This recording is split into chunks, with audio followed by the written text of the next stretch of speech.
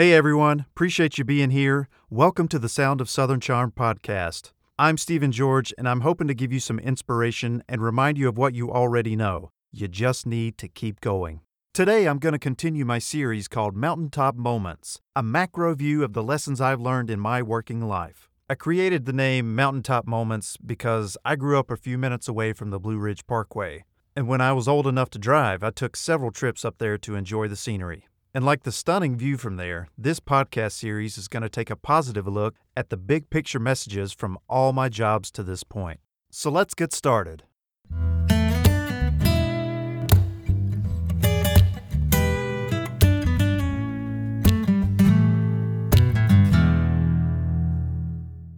So if you've listened to the podcast so far, you've learned that I've worked in a couple of pretty much manual labor beginner type jobs. Today I'm going to take a quick break on the paid jobs and focus on an internship that I had in high school.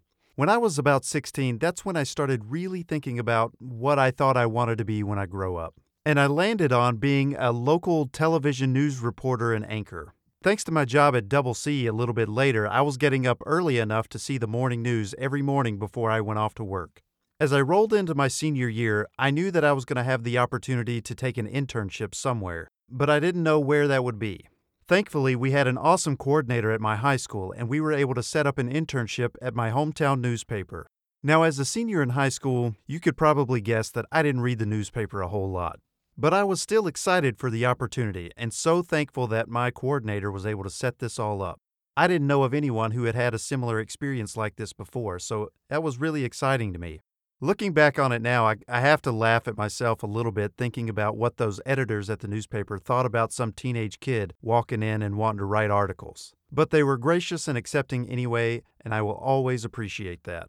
Now, here comes the hard lesson that I had to learn really quick. The main editor at the newspaper gave me the job to go around and spotlight different students from the local area high schools. There were 5 high schools, and I went to one of those high schools, but the other 4, I had no clue who these people were going to be. So I was meeting a ton of new people, having to go in and act professional as a teenager, and then write an article about somebody I had just met based on the questions that I had to come up with. The editor at the time was very smart and had a lot of grace because they allowed me to write the first article about myself.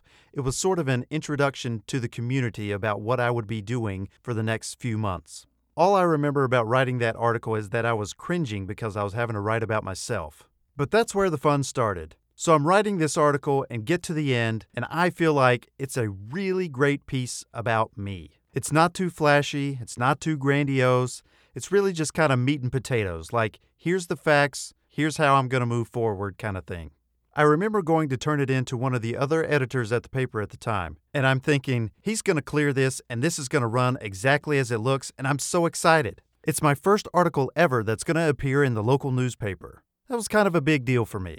Then I start seeing him make changes, and more changes, and more changes. He finally hands it back to me to read over, and there's not a lot left of what I actually wrote the way that I wrote it. The same facts were there, but it wasn't how I wrote it. My teenage ego took a huge hit, and that's what I want to get to today. The lesson that I learned through this internship is an ego check.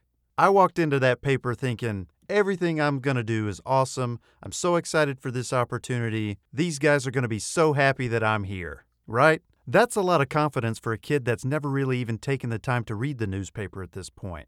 Not to mention the only real experience I had was writing research papers in high school. I didn't know how to connect with a community audience that wasn't looking for that type of work. But I'm sure we've all had that moment in our job where we looked at somebody and said under our breath, they don't know what they're talking about. You've done that, right? Yeah, that was one of these moments for me. But listen, I could have sat there and pouted and been mad and done all these things, but instead I took the time to really see what he was trying to do, which was make a better piece for everyone to read. That's what it's about. It's not about the writer or the author. It's about the story that they write and how they write it and how it's presented to other people. You're not doing it for you. You're doing it for your audience. I'm so glad I didn't storm off in some teenage hissy fit and say something like, I'm never doing this again, or any of that. I was glad that I was open enough to listen to his advice, to see the changes that he had made, and then want to reflect that in future work. I went on to write several articles that appeared in every week of that semester of high school. I also got to check out local government activities by hanging out with other reporters. And eventually, I turned that internship into a paid job when I was in college, when they asked me to come back and write for their special features. None of that would have happened if I'd let my ego get in the way, and I would have missed out on a huge growth opportunity. Now, I'm smart enough to know that I haven't always done that through my working life or personal life, because an ego is a tricky thing. We don't want to get rid of our ego completely. It's there for a reason. It helps us with our confidence in how to present at meetings or how to have a tough talk with a fellow employee or a boss. We need that ego. But at the same time, we have to keep it in check, or it's going to get us in trouble all the time. So the question is, how do you know if your ego's getting you in trouble? First, you got to be self-aware that that may be a problem, because things aren't going the way necessarily that you thought they would. But Forbes wrote an article a couple of years ago that I think has some really good advice on how to keep your ego in check. So here's the 4 points they list to keep an eye out for in case you're worried about your ego. If you always have the need to be right during an argument, you place a lot of emphasis on winning at all costs. You feel intensely jealous when others succeed. And the last point they make is if you're eager to jump in with your idea, but you don't want advice from other people. That list sounds a little condemning. Fortunately, Forbes offers some advice on how to move forward and change this perspective. They say at work, all you got to do is just listen to your coworkers before you decide to bring in your opinion. And if you think you need to give an opinion, ask if it's okay before you do. Because you could have great advice, but if somebody's not ready to hear it, it doesn't matter. They've got to be in the listening space to be ready for what you have to say. You can't just say it and expect something that's going to happen just because you say it. And on the flip side of that, maybe it's your turn to receive some input from them. If that's the case, just be appreciative. Say thank you. Or, that's a great point. And here's where my idealism kicks in a little bit. I feel like everybody wants to be successful, which also means you want this person to be successful and they want you to be successful too. Everybody has space to be successful. But how are you going to react if somebody gives you advice to help you improve what you do? Are you going to push the advice to the side and say, "Yeah, I got it, thanks"? Or are you really going to listen and hear what they have to say and take it to heart? You have to be willing. You have to be willing to hear other people, because nobody is right 100% of the time. And chances are, they truly want to see you succeed. So remember that the next time somebody's trying to give you advice.